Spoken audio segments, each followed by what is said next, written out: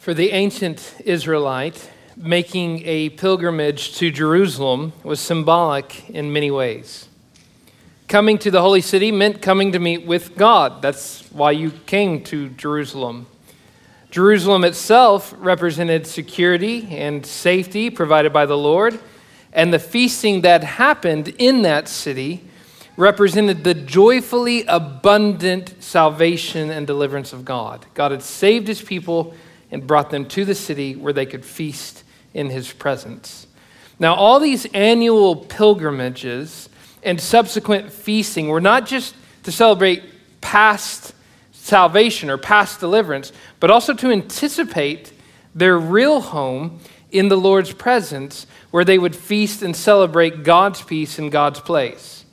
And it was this singular hope of flourishing in God's presence that motivated God's people to undertake the dangerous journey from wherever they were to the city of Jerusalem. Now, while Psalms 120, 121, if you weren't here for those, you can go back and listen to them. While those Psalms teach us how to be homesick, Psalm 122 teaches us how to respond to the news that we are going home. Having been told that we are heading to the house of the Lord, how then should we live? How do we live in this present world, knowing that feasting, righteousness, shalom, peace, and security awaits us in the future? Now, as we will see in Psalm 122, our life in God's presence should motivate us to be people of prayer and people of peace who depend upon the Lord and do good to those around us. So, that lays out a roadmap for the psalm.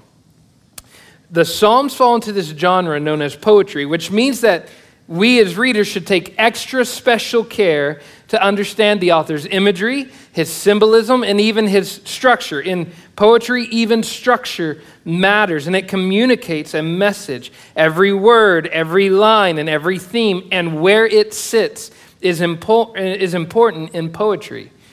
We see this in music, right? When a songwriter writes a song and he chooses to place a refrain in a certain place or a bridge in a certain place, it can significantly change the flow of thought of the song altogether. Just move it one lyric up or one line up and it completely changes the tenor and the tone and the theme of the song sometimes. Well, in the same way, understanding the structure of a psalm can significantly shape how we read it. That said, you're going to learn a big word today. Psalm 122 forms a chiasm. Everybody should know what a chiasm is if you've been here more than a year at Grace Church. A chiasm, loosely defined, is a literary tool in which the author shapes his message, his material, to mirror itself and sometimes to highlight a central theme or a statement, a line or whatever it is. The first line and the last line mirror each other. They have the same words or the same theme, and then you get to the next lines, and they mirror each other until you get to a middle point, to a statement. And that's the high point that we find. And we find that chiasm in Psalm 122. I think we have a little image to show up. Guys in the back, do we have that chiasm to place up? Okay, they're going to keep going. If you work through Psalm 122, then you see these statements in verses 1 through 2. You see the house of the Lord. And then in verses 8 and 9, you see he returns to that theme, the house of the Lord. That's the sandwich of this chiasm.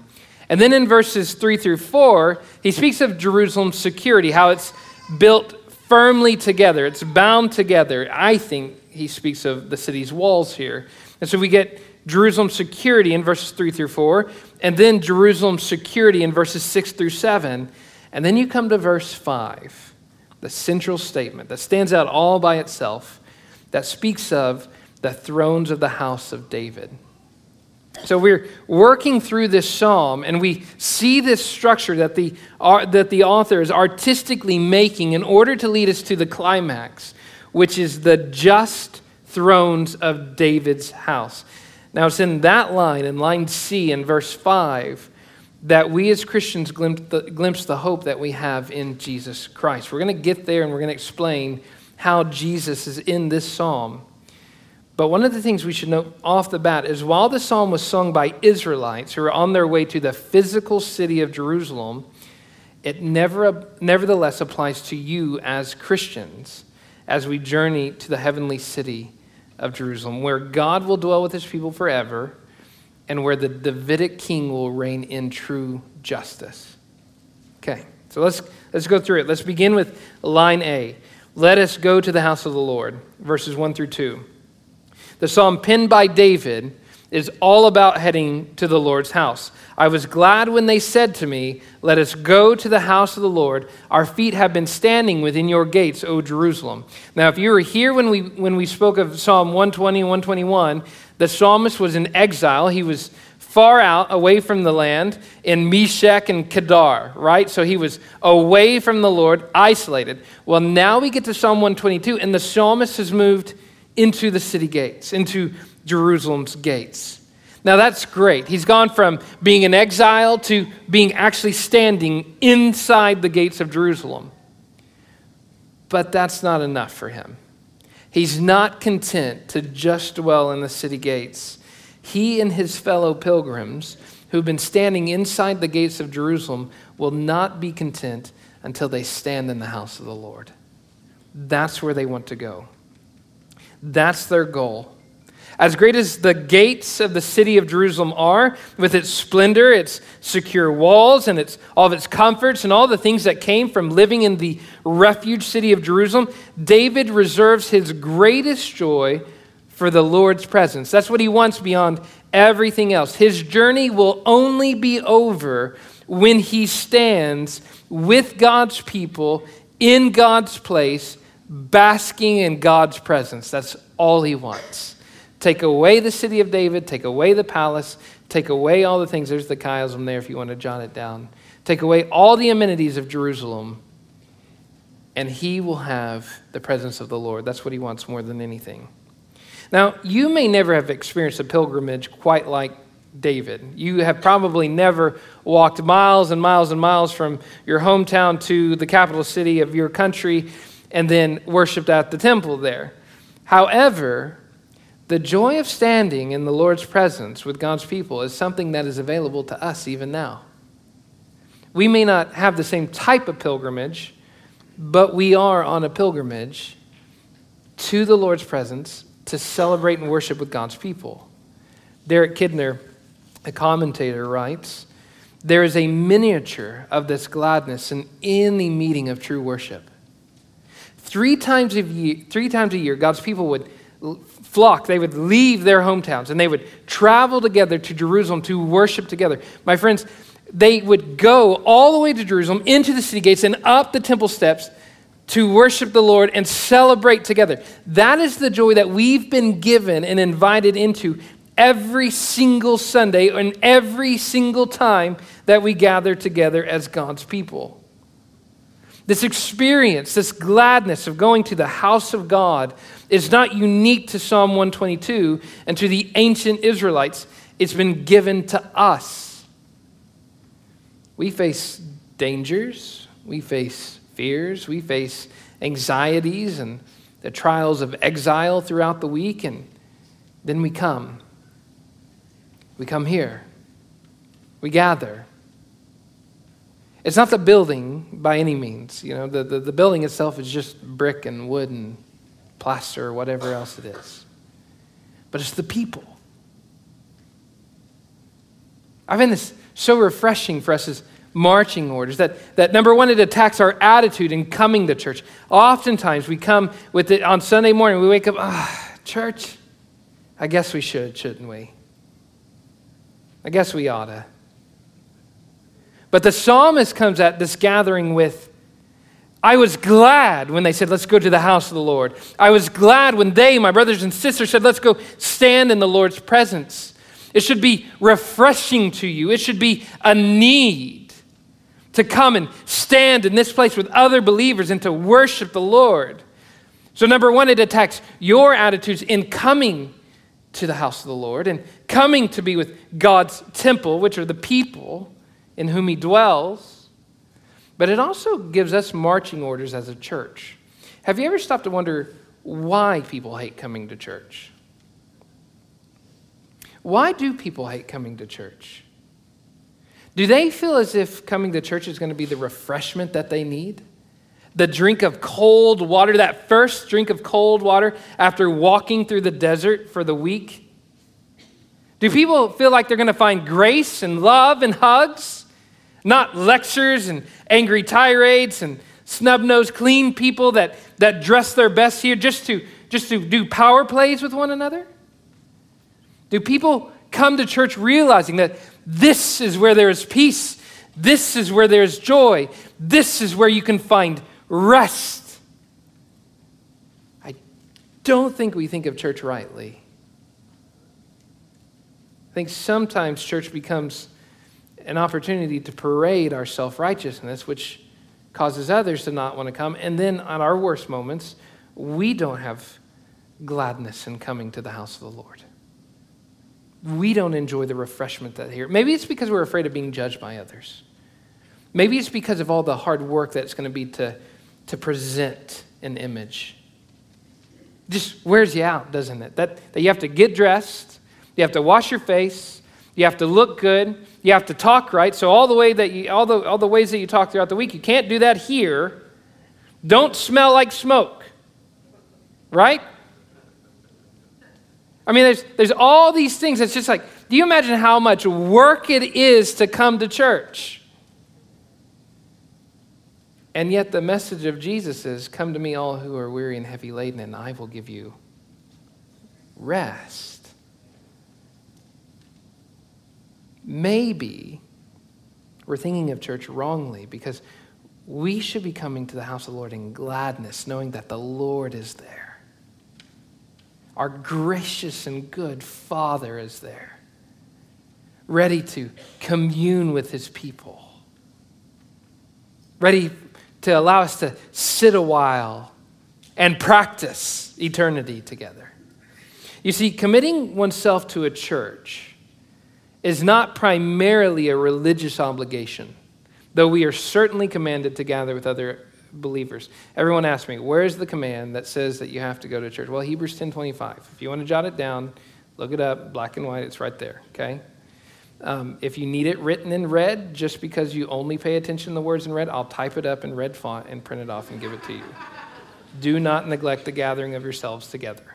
That's the command. Instead of being a religious obligation, though, or primarily a command, committing oneself to a church is a redemptive preview of the great ingathering that's still to come, as believers from every tribe, every nation, every tongue flock to the heavenly Zion to worship Yahweh, as people from Tanzania and Malawi and China and Dominican Republic and Colombia, as they come in worship. We prefigured that now. We have lots of different diverse people. We prefigure that kind of ingathering together. And so even on the beautiful city still awaits us in the future, we are able to partake, to foretaste, to have a little appetizer of that even right now as we come together. So if you miss church, it's not just that you failed the checkbox of religious duty.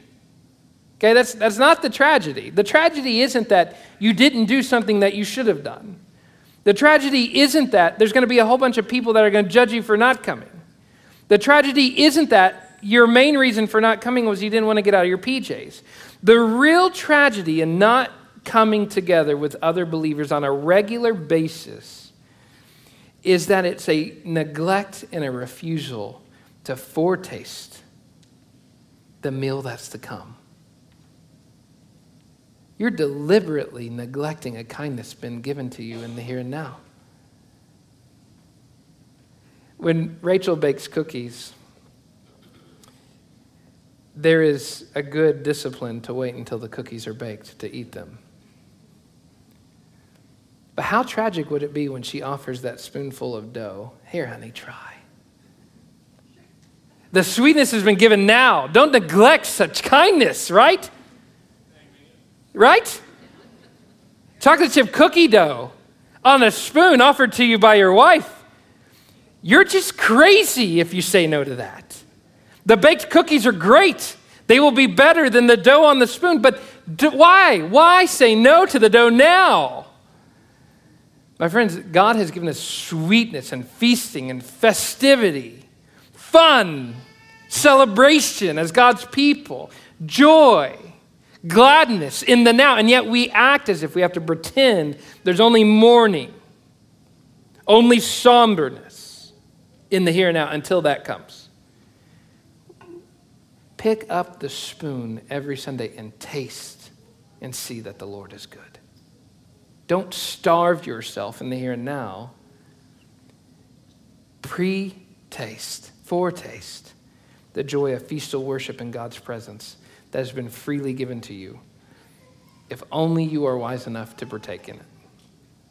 Now we come to the next section of verses. That's line B there in verses 3 through 4. Having proclaimed his gladness to be going to the Lord's house, the psalmist moves to describe the city of Jerusalem. He says, Jerusalem, built as a city that is bound firmly together, to which the tribes go up, the tribes of the Lord, as was decreed for Israel to give thanks to the name of the Lord. Now, the phrase bound firmly together probably speaks of Jerusalem's walls. You find that same Hebrew word in Nehemiah chapter 4, verse 6, and then you get the same concept in Psalm chapter 48. And then you get that weird word, the word built. Now, that in your English text may not be so clear, but it's a passive, right? Which I take to be a divine passive. It doesn't say who built the city, which typically in Scripture, especially in a psalm that's so God-centered, probably means he's thinking about God having built the city, Jerusalem, a city built by God that is bound firmly together. So that's the idea there. So just taking all those things together, it seems that David, in his God-centered focus in this psalm, is praising the fact that Jerusalem has been a city that has been built by God, secured by God himself for the purpose of his people worshiping him there. For the psalmist, the security, the protection of Jerusalem was not an end in and of itself. The main goal was never comfort. The main goal is never to have walls up that protect you. Instead, the security of Jerusalem's walls that was provided by the Lord enabled pilgrims to worship him. That's the goal. The togetherness, the built firmly together, the togetherness of the walls allows for the togetherness of God's people. Because Jerusalem has walls that are joined securely together, then God's people can unite and place themselves in worship in God's presence. Now, David's description of the Lord's protection of his worshipers is consistent with what we find in the rest of the Old Testament. We find in Zechariah 2 where the Lord says that he will be a wall of fire all around his people as they worship him. Right? So they're going to gather, they're going to think about the Lord and thank him, and he's going to be a wall of fire around them. No hedges here, just walls of fire, right? In Psalm 125, a psalm of ascent that we're going to get to later, God surrounds his people like the mountains surround Jerusalem. If you've ever been to Jerusalem, you know that all around there's mountains on every side, which made it a very difficult city to take. God's protection and the security of his people leads to their freedom. So our ability to worship and God's protection go hand in hand together. When the Lord surrounds his people, we can enjoy the best of fellowship and corporate worship because of the Lord who is our shelter. I just want to point that out. Sometimes we focus on the walls that have been given, right? The protection, the security. We emphasize the fact that our God has worked, and now we have security of salvation. Now we have an endurance, a promise that we know will be given. But we kind of sit on that as if that promise in and of itself is the purpose of why we were saved. That God just saved us so that we could be secure. Just saved us so that we could be saved with him. But that's never the point of his protection. His protection is a gift of his love for you so that you may also love him and worship, so that you can unite with other brothers and sisters. Sometimes we use our security, the fact that we are firm in Christ, as the motivation for not getting together and worshiping with other people. That's not the point of your security. The point is that because you've been given an unshakable city, an unshakable kingdom, you are now able to offer to God acceptable worship with reverence and awe. Hebrews 12:28. Because of the unshakable nature of the city, you can approach God with brothers and sisters in worship. That's the right application of that. Sometimes we just make an idol out of our security with the Lord. Sometimes we worship the fact that what he has done, but we don't let that motivate us to a deeper, further relationship with God's people where we can come together and praise God and worship him and thank him for what he has done for us. My friends, the more you understand your salvation, the more you want to sing and to pray and to worship God with other believers. Isolated Christianity is a mark of immaturity, not maturity.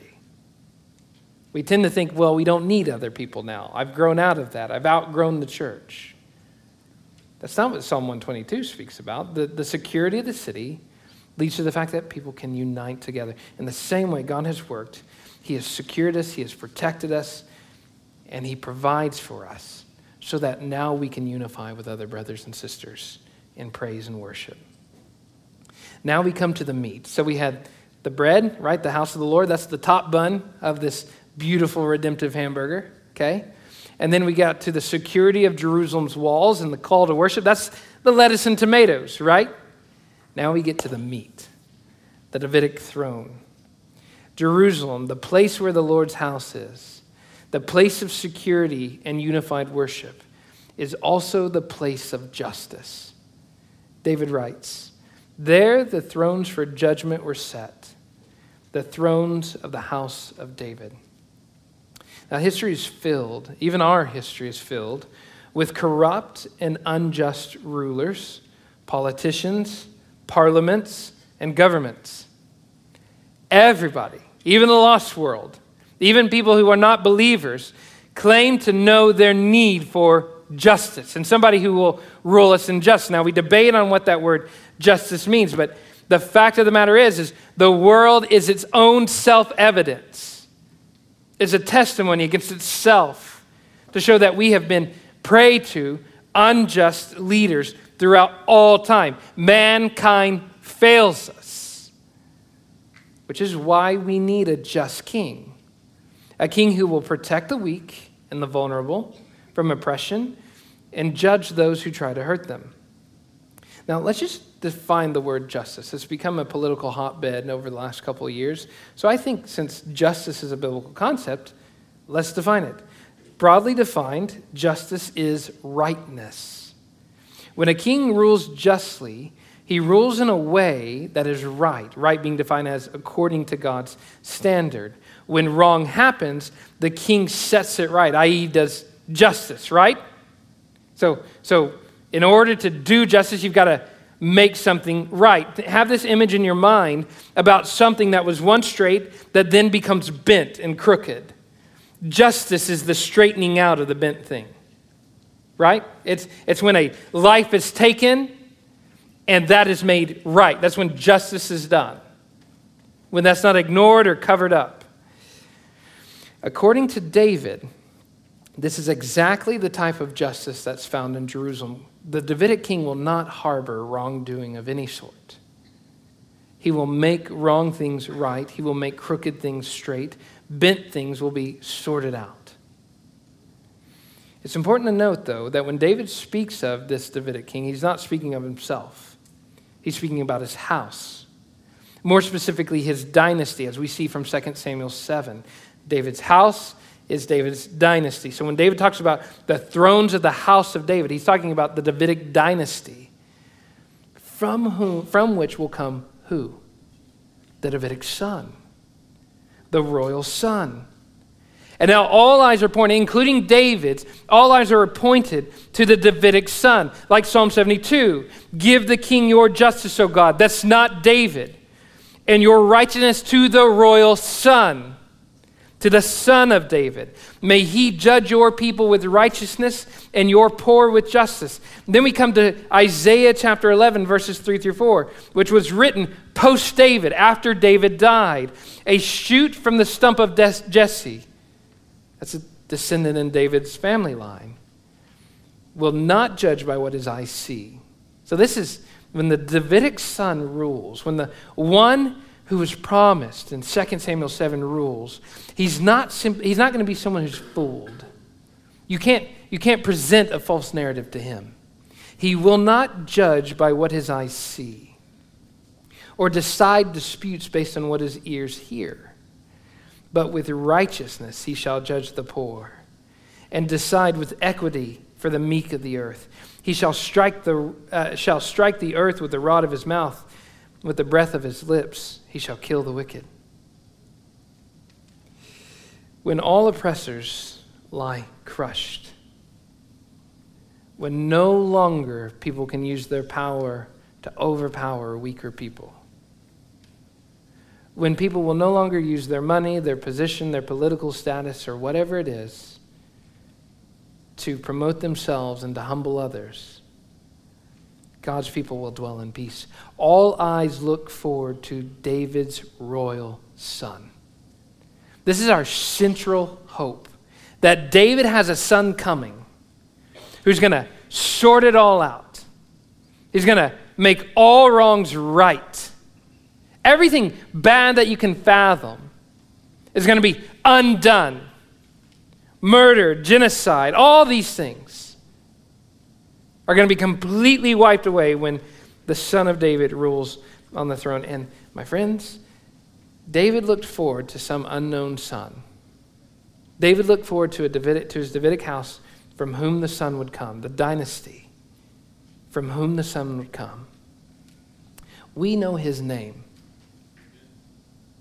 His name is King Jesus, the Son of David, the long-awaited one, who has come to bear the just wrath of God in his death, and who is coming again to rule and judge all nations.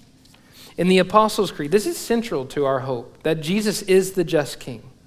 This is not just something that we assume is true. This is something we believe and hold to and cling to. In the Apostles' Creed, it says this: I believe in Christ Jesus. And then it goes on and talks about his death, burial, and resurrection. And then it says, he ascended into heaven and is seated at the right hand of the Father. He will come again to judge the living and the dead. We as Christians are people who put our hope in the fact that Jesus, the Davidic and cosmic king, reigns over all things, and because he reigns, all will one day be made right. Nothing wrong left in this world. Nothing accursed. Nothing broken. Now, I think this is helpful because we celebrate justice of any form when it comes, right? We should. When a murderer is proven guilty and convicted, it's not perfect justice, but we do celebrate it nonetheless because it is justice in some sort. When Roe v. Wade is overturned, we celebrate because justice has been won at some point, at some form. Even if it's not perfect justice, it has been won at some point. However, this psalm teaches us that justice is ultimately not attached to legislation, to politics, or to any court system. Justice is indivisibly attached, welded to the hand of the Son of God. How and what do we hope for justice? And what do we hope for justice? Yes, legislation is necessary. We should be people who advocate for just legislation. We should be people who long for, vote for, work for just politicians and leaders and rulers. But at the end of the day, we know justice is not inherent to any of those things. The world will not become just by right legislation, right governments, or right movements. The world will become just because we have the right king. Put your hope of justice in the king. Now, this means that all Christians be careful of speaking against justice, because this means that as people who have submitted ourselves to the Davidic king are people who want justice. Justice is a good thing. I found it ironic throughout the last couple of years, there's a wholesale rejection among Christians of the word justice. Anytime the word justice came, it became a political battle. My friends, justice is not the problem. We should be people who want justice. The concept of what's being done wrong to be made right. That's characteristic of our faithfulness. God has revealed to you what is good, but to love justice, love mercy, to walk humbly with your God. It's inherent, according to Micah 5:2, that Christians, in particular, God's people, are people of justice. We mourn when injustice of any form is done. Whoever it's done to and whoever committed it, we mourn injustice. We mourn when there are things that have been done wrong. We advocate for justice to be given to the vulnerable and to the oppressed. We stand against our own tribe when they do injustice. That's what you're supposed to do as Christians. Your tribe is the Davidic king's tribe. That's your ultimate allegiance. Your political tribe is just a means to an end, right? It's the thing that can fluff off if they go in a way that the Davidic king doesn't rule. Our ultimate goal is to be people who stand for justice, who love justice, who want to see justice given to the vulnerable, the oppressed. That means by decrying racism, by decrying abortion. You realize those two things go hand in hand, right? To be pro-life people is to be anti-racist people. Those two things do go hand in hand.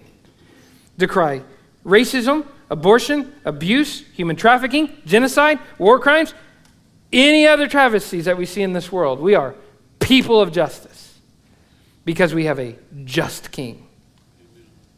Be careful how you speak in this world, because at the end of the day, we want all to see that we are people who long, who groan for, who advocate for justice, because ultimately we want people to know our just King, Jesus Christ. Just want to set the record straight there. The psalmist puts his hope. He did it. He wanted it to be so clear that he made it the center of this chiasm too. So just to highlight it, that he longs for justice to roll down when the Davidic king sits enthroned. That's what we want. We want for bent things to be straightened out, crooked things to be made right, for the wickedness of the world to be eradicated. That's what we want as God's people. And that's why we hope. Now in verse 6, the psalmist makes a subtle shift from descriptive to prescriptive. This is the first time he gives us a command in this psalm. Typically, psalms give praise. They don't make a ton of commands, but this one gives us an actual command, an imperative. He moves from describing Jerusalem's security to commanding his fellow worshipers to pray. David's joy in the Lord's house and in the security of the city leads him not to complacency, not to passivity, but to prayer. Here's what he says. In light of everything that's said, they're going to the house of God, where God dwells with his people.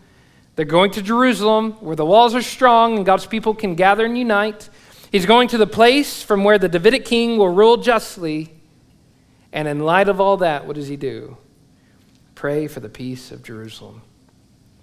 The prayer for shalom, this true flourishing peace, is a prayer that God's people will continue to flourish in peace. That's instructive, I think. Jerusalem's peace does not come merely from having the temple in the city, right? Jerusalem's peace does not come from having strong city walls. The house of the Lord is in Jerusalem, that's true. Jerusalem is built securely, that's true. But these things alone do not guarantee that shalom will come. It's a tragic, grave mistake for anybody in Jerusalem to assume that they will never be destroyed because the temple is there and because they have strong walls. We find that happening in Jeremiah and in Lamentations, where Jeremiah has told the people, you're going to be killed and Jerusalem's going to be destroyed because of your infidelity to God. And they say, whoa, whoa, whoa. The house of the Lord is here. There's no way that Nebuchadnezzar is going to come into here. We've got the temple right there, and we've got these big, strong walls. There's no way. And guess what happened? Nothing but charred bricks left to speak for them. The psalmist knows that no buildings, no religious institutions, no strong walls guarantee continued shalom and flourishing. It is the Lord who gives peace. The Lord himself. You see, I think sometimes we make the same mistake that ancient Israelites made. We hope in the things that God has given, signs of peace and flourishing. We hope in these things, and we totally miss the one that's given them. We forget to hope in him. We forget where these things have come from. We dwell on the security of Christ that's been given to us in Christ, but we forget to commune with Christ. We quote all the time, once saved, always saved, but we forget the Savior, which is the whole point for the reason why you were saved, was to commune with him. How many times have we basked in the security and in the promises of God and yet forget the promise giver? David will not do that. He knows that all the security that comes from the house of the Lord and the security of Jerusalem's walls should lead him to greater dependence on God, not less. Not less. Your perseverance as God's people and God's preservation of you are two sides of the same coin. If God does not keep you, you will not keep the faith. Why did I wake up believing and trusting in Jesus Christ today? Because the Lord keeps me. Which means that at every single moment, I'm dependent upon him. That phrase that we say, once saved, always saved, isn't a passive act. You're once saved and always saved because God stands as the forever living Savior. If ever once God took his hand away from your salvation, salvation is gone. You will always be saved because God is, not was, is your Savior, and he has kept your salvation. He preserves his people. That's where our security rests. Not just in a thing. Now, you'll have to think really hard about what I just said, because what I'm pointing you to is not the thing of salvation itself, not the thing of security with Christ itself, not just the promises of God themselves, but the one who has given all those things. Do not confuse the gifts with the giver. The further you come to understand just how secure you are in Christ, the more you should realize your need to depend upon Christ. The more you come to realize all the things that God has given, the fact that you will make it home, the fact that he is keeping you for himself and is going to bring you home, should throw you in dependence upon him. My friends, we as Christians sometimes grow in seeing that we have all these great securities and blessings, and we tend to forget to pray. The more you see these things, the more you should be praying. The more that you bask in all the things that God has done, all the ways that he has finished the work of redemption, you should see it as the beginning of your walk in prayer. The psalmist loves that fact. Jerusalem's secure. It's got strong walls. The temple's there. What then? Not sit back in a lawn chair and enjoy all those things, but go and pray and depend, to throw himself upon the Lord. My friends, as mature Christians who know all the great blessings that God has given us, we continue to throw ourselves dependently upon God. Now we come to a second application. So just as the security of Jerusalem does not lead the psalmist to prayerless presumption, neither does it lead him to self-centeredness. Hopefully this is going to change your paradigm of salvation. God did not save you just for salvation's sake itself, as if his only goal was to save you from hell. God doesn't save us from our enemies so that we can then presume upon kindness, but so that we can have a better walk with him. And here's the kicker in this next few verses, a better love for others. So he just got done talking about how all this security in the house of the Lord is going to lead him to pray for Jerusalem and to pray for peace. But then he goes on to say in verses 8 and 9, "For my brothers and companions' sake, I will say, peace be within you. For the sake of the house of the Lord our God, I will seek your good." Now the you here in these two verses is the city itself, Jerusalem. He seeks peace for his companions' sake, and he seeks to do good because the house of the Lord is among them. The fact that we as pilgrims have been delivered and given security in Christ in the city of God should not lead us to complacency or laziness. Instead, it should motivate us, like the Psalms, to do the most good possible. We should live in our city and do good. Because you know Jesus, because you have a secure place in him, because your name is graven on the palm of his hand, then you should depend in prayer and you should do whatever good you can for your neighbor, for those living in your city. It means loving your neighbor and not always seeking to declare war on him. It means not just holding up a sign decrying abortion, but actually going to the young mom, helping her meet ends meet, helping her to learn, to feel a hug from a woman in the church, to show that she is loved and accepted. For a young dad who maybe he walked into this because he, from his perspective, made a terrible mistake, and yet to coach him to trust in the sovereignty of God, who is the true Father. That's what it means to do good, not just to stand for the right things, but to do the right things in that moment. To always be asking, what is the most loving, most good thing I can do at this moment? You know, the psalmist doesn't do it just because. He does it because of his brothers, his companions, and because the house of the Lord is among them. Think about all the sweetness that God has given to you. We have the sweet knowledge that our sorrowful exile is going to end. We have the knowledge that we who were once alienated have been adopted as sons of God and daughters of God. We have the sweet knowledge of knowing that Jesus died for you on your behalf, paid your debt, was buried and rose again. Now then, we don't do good so that we're saved, but at the same time, we should do good because of all this great salvation.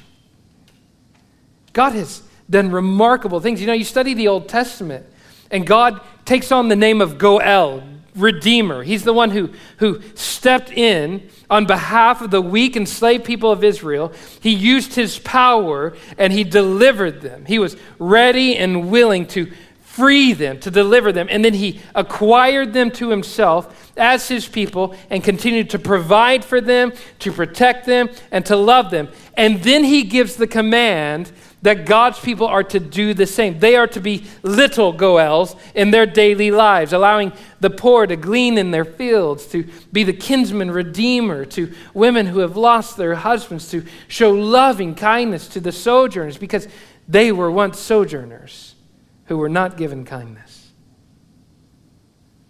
My friend, all the things that God has done for you, the psalm tells us, now go and do likewise.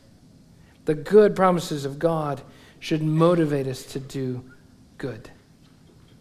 So, citizens of heavenly Jerusalem, you have good security, a good salvation, and a good city to which you are marching on steadily. Now go and do good in the city where you live. Do good to others. That's what the psalmist ends with. So there we go. As Christians, we read the psalm and we see lots of overlap with us and David, don't we? We're just like David. We're not heading for a physical city, but a heavenly city. We are heading to a city where God himself will dwell with us. We've been given the glad news that we are going to the house of the Lord and that we will make it there. And then we celebrate this security as we gather together on a day-by-day, sometimes week-by-week basis, and unite in worship. We long for justice to roll down. We want our king to come back and set it all right. Whatever right is. We may not even absolutely know what right is sometimes. We want the king to make it right. God, just make it right. Straighten the crooked. Unbend the bent. We long for that. We stand for that. We pray for that. We celebrate it when we see glimpses of that happening. And in the meantime, we pray for peace. And we do good. That is how we live as pilgrims in this world. Let's pray together. Father God, Psalm 122 is a beautiful psalm that speaks of the good that you have done to your city, your Jerusalem, Father, as you have established your house among your people. It speaks of the good king who will reign justly. And yet, Father, it also makes demands upon our life. Father, I pray that we will not be duped into prayerless presumption or prayerless complacency. But just as you have given us your presence, just as that you have given us security and salvation in your city, just as you have given us the Davidic king who will reign justly, Father, I pray that you will give to us what you command, that we will be people of dependent prayer and people who do good to those around us. Let us now do good, Father, as we love the hurting, as we seek to restore the broken, as we continue to groan for bent things to be unbent. Let justice roll down for our good and for the good of those around us. We love you. We pray this in your Son's name. Amen.